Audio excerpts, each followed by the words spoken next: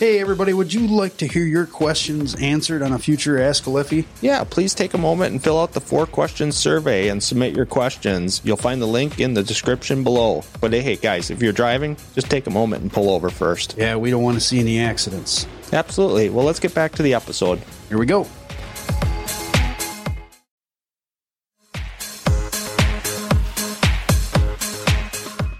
Welcome to Ask a Liffey, the podcast that dives into real-life problems that plumbing and HVAC technicians face in the field.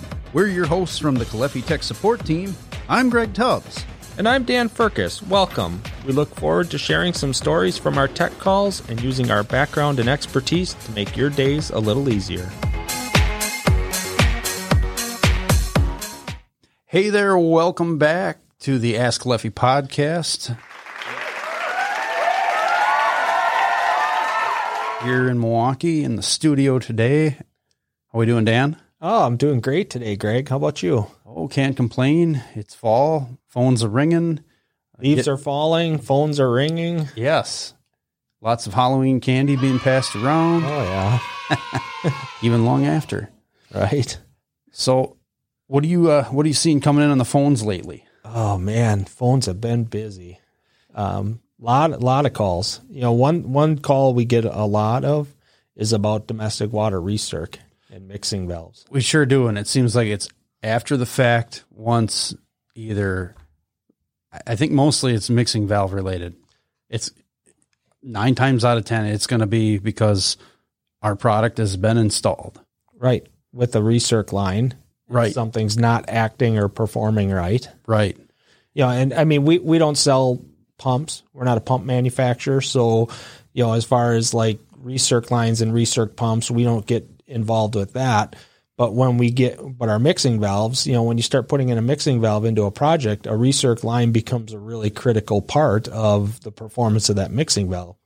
Yeah, it certainly does. You know, the pump has to be properly sized, and let's hope, and we can hope, but it doesn't always happen, that the piping is also properly sized for the velocity that's going to be moving through it. Right. Yeah, there's a lot to consider there. You know, you start looking at flow rates and pipe sizing and pipe material. Yes. You know, especially pipe material. When you start looking at velocities in domestic water recirc systems, there's limitations that you can't exceed. Right. Not all piping is created equal. No. I mean, for example, you look at copper. Yes. You don't want to exceed 5 feet per second in copper. No, because then you have to worry about corrosion. Right. But then you'll get like-sized PEX. Yeah. And guys think, PEX, hey, I'm going to run PEX because PEX is going to be really easy. I'm going to put it in, staple it up, run it back. But boy, 2 feet per second in PEX. Yeah, that's pretty rough. That's a very, very major decrease in velocity. Yeah, I mean, it definitely changes the pipe size requirement. You know, if you're looking at a 3/4 inch copper line or a 3/4 inch PEX, your flow capabilities are going to be quite a bit different. Certainly are. And then you have some jobs where it's CPVC where they can flow more, but it's not always the nicest to work with. Right. Well, what happens when you exceed that velocity? You exceed that velocity, no matter what the product is, you have to consider that potentially you're going to have a problem with erosion, corrosion. Absolutely. It's going to eat away at that piping. With copper, it turns into a miniature sprinkler system, you know, over time. Like it might start pinholing in certain areas, maybe where the velocity picks up around an elbow. Right. You see that a lot. Well, and that's really why pipe sizing and system design is so important. And, you know, because so many guys think, oh boy, I'll just change the pump. You know, I don't have enough recirc. I'm not getting the performance I want. I'll just put a bigger pump in. Yeah. More cowbell. Yeah, exactly. But that's going to change your velocity, and you're right. You're going to start to have pinholing or the pipe's going to degrade. It certainly will. It's not going to last long. Yeah. Especially PEX. You know, PEX has that low velocity. Very low velocity. So in a perfect world, ideally, to really wrap your head around it, a perfect recirc system would, I don't know, I think of what I would want to see in a perfect recirc system. Properly sized piping, properly sized and calculated pump. Yep. System balancing. System balancing. That's very important. The right size mixing valve. because most of these systems have a master mixer in them. Right. Yeah, you'll see that, especially commercial properties, commercial buildings. You're going to see a master mixing valve. You'll see a domestic recirc system. And face it, when you start getting into a hotel or a hospital or something of that size, you put in one master mixing valve, ASSC 1017 mixing valve. Yep. To be able to achieve and provide the maximum flow rates you need at an acceptable pressure drop, that valve is going to have a pretty high minimum flow rate. It will. Yeah. In order to keep the velocities down, you have to have a big enough valve to be able to handle it. Right. Right. Exactly. What about balancing? I mean, we make a lot of different balancing products, but there are cases where some balancing valves are better than others. Yeah, there are. Or even just having a balancing valve is better than not having one at all. Right. Well, and if you have your system designed and calculate it right, I mean, you can put in, we have, like our FlowCals, our 127s, where very popular. You can pick a set flow rate for that mixing valve, and it's, pressure dependent. I mean, it's going to provide that exact flow rate within a pressure differential range. Right. A lot of systems like what we're talking about, in cases they have to be, that flow rate's got to be confirmed. So then you got to add PT ports. Right. Another great option would be like the 132. Yeah. The 132 is easily adjustable. Yeah. It's a pull pin and you can make the adjustment, and you don't have to really, that's your verification. Right. Balancing guy can pull that pin and see where it's at. Yeah, anybody, a balancing guy, an inspector, a maintenance guy can come around, pull the pin, check your flow rate, has a flow rate indicator that you can position when you set the system up so that anybody trying to verify flow knows what it should be set for. Right. And then I think one of my new favorites has got to be that 116, that thermal setter. The fact that it essentially self-modulates as the risers heat up and cool down. It opens and closes as needed, it allows that water to continue flowing because water's lazy and push onto those further risers that aren't maybe getting as good a flow. Yeah, you're right. I mean, when you start balancing based on temperature, water is lazy. You said it. Water takes the path of least resistance. So, you might have shorter risers that are going to come up to temperature relatively quick, and they're always going to have flow through them. And then risers that are further away that are going to have more restriction, more resistance, and they're not going to come up to temperature as quick or balance out. So the thermostatic balancing valve, the 116 thermal setter, as soon as that riser comes up to temperature, it's going to start to modulate the flow down, never close off all the way, but modulate the flow down and then push that on to the next riser. Right. So properly balancing a system, whatever product you want to use, as long as it's being properly balanced, that's going to save a lot of energy. Yeah. Well, and I mean, boy, you talk about the thermal setter being one of your favorites. Yeah. I couldn't agree more. You start looking at today, with all the variable drive pumps, what better? Okay, so you put in a variable speed pump and it can modulate its speed based on pressure differential. Right. And then you pair that with a temperature or thermostatic balancing valve that can modulate its flow rate based on the temperature of the loop. How much more efficient could you get? I don't know how you could get much more efficient, but we see things more often than not, that are kind of the fly in the ointment. Missized piping, incorrectly set up pump, or, wrong size pump. Piping is probably the biggest thing though. Yeah, absolutely is. Not only size, but just how the system is piped.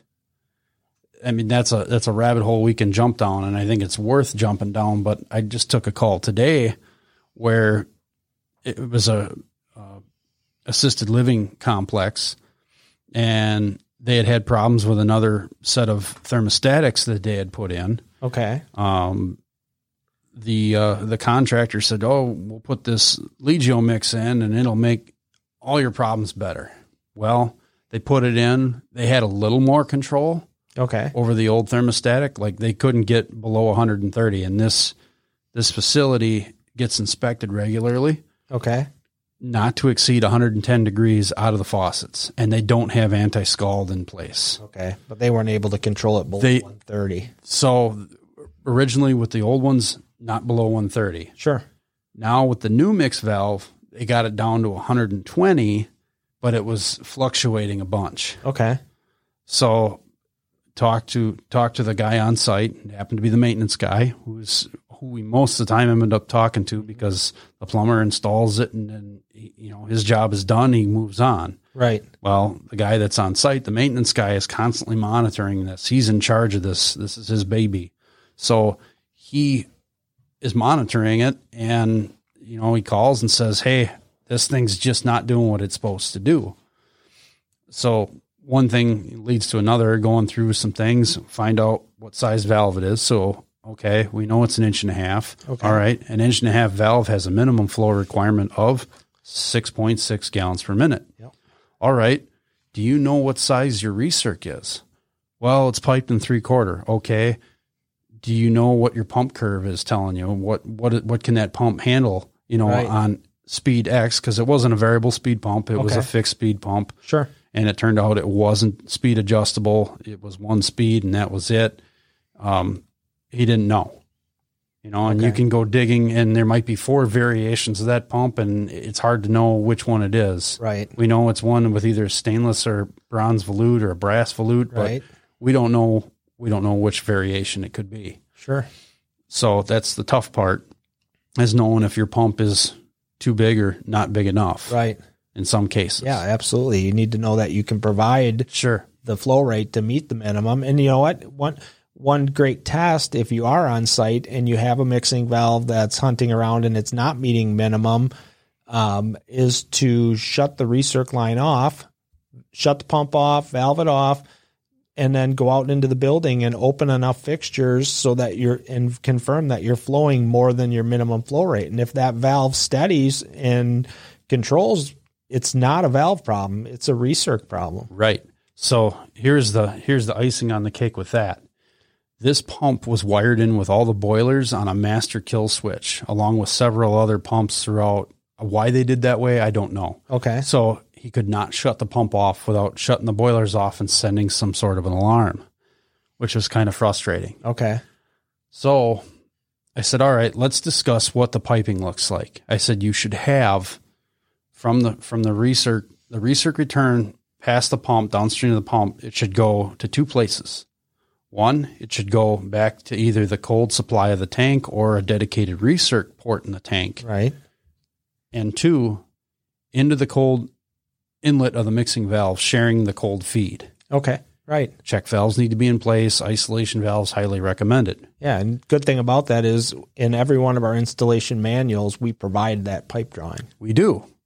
For those who are good at looking at installation instructions, it's there. Yeah, we make it easy. It's in every one of our mixing valves has that drawing in the installation manual. Certainly does. And we have other variations that if you call here, dual tank, dual valve, we have some drawings that we can share. Sure. So the fly in the ointment here,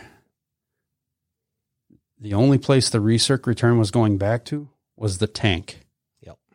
He had the valve set on set 1 temperature, down as low as he would want to go with it at 104 degrees. Sure.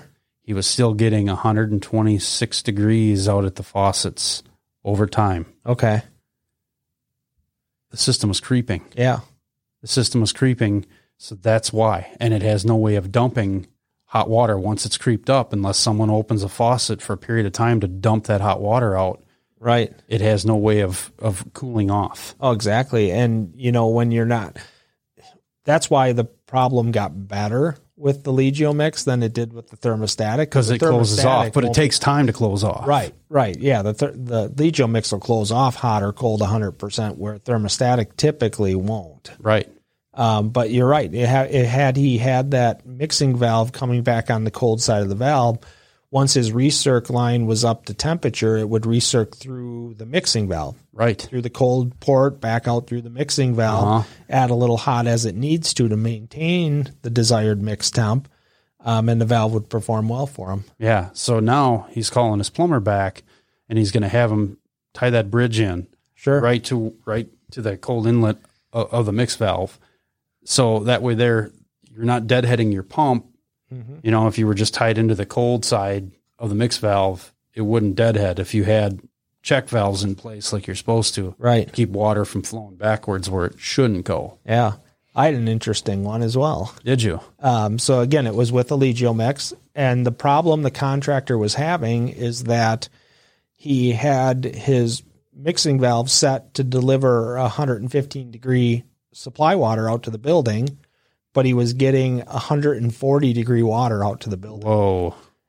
So we started diving into it, and it's like, okay, hold on. You have the mixing valve, and it's set to deliver 115 degrees out to the building, but your building loop is 140 degrees. How is that happening? And what we determined is this was a commercial building where they had a high temperature line and a mixed temperature line. So the mixed temperature line fed the rooms in the hotel. The high temperature line fed the kitchen, but they had a recirc on both. And when we looked at where the recircs were tied in, he had it tied in to the cold side of the mixing valve. They were sharing a return, weren't they? Yeah, he had. Oh no, he had a high temp recirc and 3 mixed temp recircs all tied into a manifold, and then it split. And one side went to the cold side of the mixing valve, and the other side went back to the tank. So he had it piped right. Sure. Except what happened is you're bringing that high temp recirc back. And keep in mind that high temp should have its own pump, and the mixed low temp, we'll call it, the mixed temp recirc should have its own dedicated recirc. Well, and they each had their own pump. But the problem is they were all tied into like a manifold and then came back to the cold side of the mixing valve in the tank. So what was happening is the mixing valve said, okay, we don't have any use in the building. I need 115 degree water. And it's seeing 140 degree water from that high temp recirc coming in on the hot side. And it's saying, okay, I need more cold. So it's it's shutting the hot off coming into the mixing valve. But the cold side, which is the recirc water coming back, is 140 degrees because that high temp recirc's coming back on the cold side. Certainly is. And it's dumping in. Yeah. So with that, they had to actually split that high temp recirc and pipe that back to the tank on its own and separate that from the mixed return, so that now the mixed return is able to run through the mixing valve, and the high temp return is always going back to the tank. Well, and it's tough to try and keep everything straight for these guys in the field too, because every job is different. And a lot of our product, Allegio Mix especially, is going in as a replacement for old thermostatics that are very expensive to replace or rebuild. Right. So you're kind of, as the plumbing contractor in the field, your back's up against the wall to do it as inexpensively as possible and to do it quickly. Right. Get the building back up and running. Oh, sure. And sometimes you're out on an existing building, an existing recirc. You don't know where it's coming from. Right. You don't know if it's even hitting half the building. Exactly. Does it have balancing valves? Don't know. You don't know. You need to find out. Yeah. Yeah. I talked to a guy with a 70-year-old building this morning, and he's like, I'm pretty sure there's no balancing to be had in here. Right. There definitely isn't anti-scald, but they want to do Legionella control. And that's another subject for another day. Yeah. We'll jump down that rabbit hole another time, but whole new set of requirements. Whole new set of requirements that we'll talk about maybe another time. And I'm sure we've covered some of it on previous podcasts, but yeah, there's certain components that got to be installed in order for that to work properly without someone getting sued or killed or hurt. Yeah, that's a challenging retrofit because there's so many additional pieces that need to be added. Recirc line is super important with thermal disinfection. I mean, that's how you're achieving thermal disinfection and proving it's complete. Right. Again, that's a whole podcast on its own. But you start getting into existing buildings where recirc was marginal to begin with. You really need to look and see what you can do to make sure that that's going to be adequate with your new mixing valve or new pumps. Thermostatic balancing valves work great in that application. They certainly do.